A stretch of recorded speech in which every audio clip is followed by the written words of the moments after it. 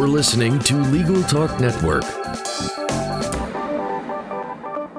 Hello, and welcome to another edition of Special Reports on Legal Talk Network. This is Adam Beagle of Alston & Bird, and I'm the host for today's show, which is being recorded on location at the ABA Antitrust Law 2017 Spring Meeting in Washington, D.C. Joining me now, I have John Jacobson of Wilson Sonsini. Welcome to the show, John. Hi, Adam. Morning. John, thanks for joining us. I wanted to find out a little bit about your role in the section, because you've got a lot of things coming up in the next year in your new role with the section. Could you tell us a little bit about your role in the section and your practice also? Well, my role in the section is that I'm the chair-elect. I will become chair on August 12th of this year. That's our tradition. We always change chairs once a year in August at our post-annual meeting, it's called, and I'm looking forward to doing that. In terms of my practice, I've been doing antitrust law for 41 years, and I've done mergers, I've done litigations, I've done pretty much everything one can do in antitrust. I've had some fairly significant cases. I've been very lucky over the course of my career. Mm-hmm. I got to serve on the Antitrust Modernization Commission, which was a lot of fun, and I just love what I do. Terrific. And you've played a lot of roles in the section, haven't you, during your career as well? I have. I was the editor of the Annual Review. I was then the co-chair of the Books and Treatises Committee that puts out all of our handbooks. I followed that as editorial chair of Antitrust Law Developments 6, which is our signature treatise. Following that, I was on the council. I was then the publications officer. I then was the committee officer, and then became vice chair and now chair-elect.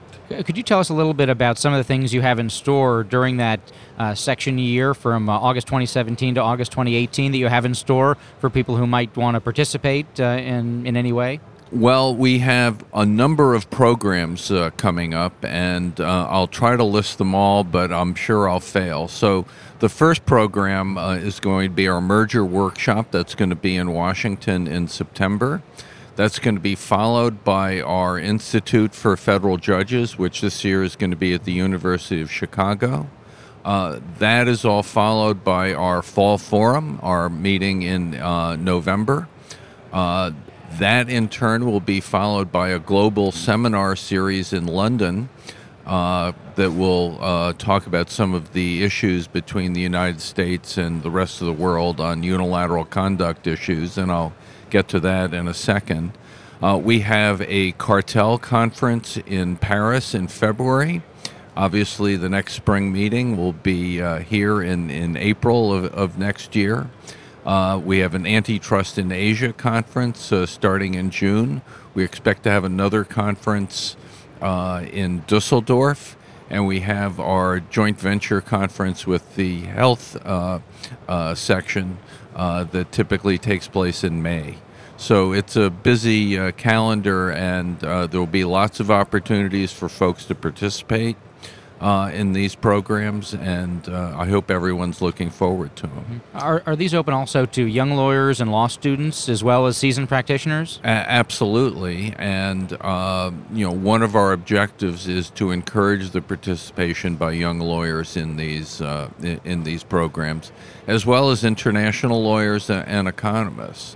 The section has grown from just a bunch of antitrust lawyers to a bunch of internationalists, a number of young lawyers, and it's been a very exciting growth pattern over the years. The other things that I wanted to mention is I'm initiating 2 task forces. One of the task forces is going to deal with what we call public interest considerations in antitrust law. So this would include things like allowing an anti-competitive merger because it might create jobs. It will include the relationship between trade policies and antitrust laws, and it will include what we recognize in the United States as CFIUS, C-F-I-U-S, but fundamentally every country around the world has a similar program to look at acquisitions of domestic companies by foreign institutions and to see whether that fits the public interest in question, as opposed to our focus was simply on competition and consumer welfare. So we'll be looking for a report from that group in about 2 years, but that'll be very exciting. The other subject of a task force is what I'm calling the Dominance Divergence Task Force. And that task force is going to look into, are there differences between the United States and the rest of the world in terms of unilateral conduct analysis? The answer to which is absolutely yes. But to go further, what are the causes of these differences? Are there ways to reconcile the differences, and what is the best path going forward, particularly for multinational companies that have to simultaneously adhere to the rules here and in the rest of the world? So those are pretty exciting task forces, and I'm looking forward to working with those groups. Terrific. I know each chair every year always brings new life and energy to the section with those, so I know people can follow those closely through the work of the section. Are there ways for other young lawyers to get involved, other than attending the programs, ways to get involved in the life of the section, learn and follow and contribute to antitrust law? So there are a number of ways to get involved. One of the easiest is to assist in writing articles for committee newsletters, which are put out on a regular basis, and otherwise volunteering to assist in setting up programs or in communications with committee members. There seems to be a misimpression that you have to be a vice chair or a chair to be involved with the section's activities, and that's not true. And in fact, you can't become a chair or a vice chair unless you do some of these other activities.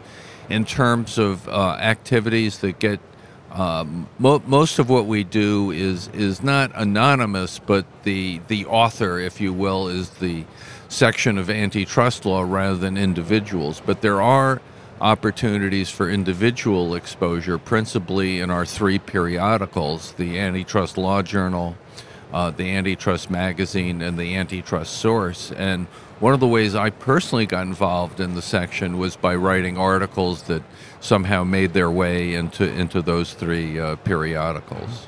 So there are a number of things to be done, and it's our strong objective to make sure that as many young lawyers are able to achieve those goals as soon as possible. Well, that's terrific. It sounds like it's a year chock full of opportunity for section veterans as well as people new to the section. One thing I wanted to ask before we conclude today is if people want to learn more about getting involved in the section or want to contact you to learn more about the section, how should they get that kind of information? Well, the best way is to call 1-800-ADAM-BEAGLE.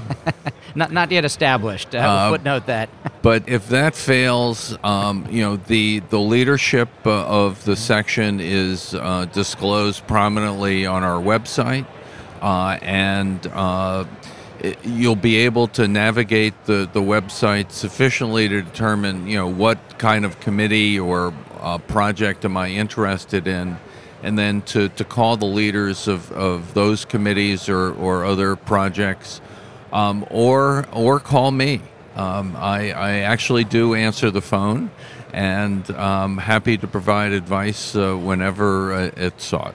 Okay, and they can find all that information on the Wilson Sonsini website or the ABA Antitrust Section website. Well, the ABA Antitrust Section would be a much better place than Wilson Sonsini all the information for these about you for contact. If they want information about me, I'm definitely on our website. Okay, terrific. Thank you, John, for joining us. This has been another edition of Special Reports. I'm Adam Beagle. Until next time, thank you for listening.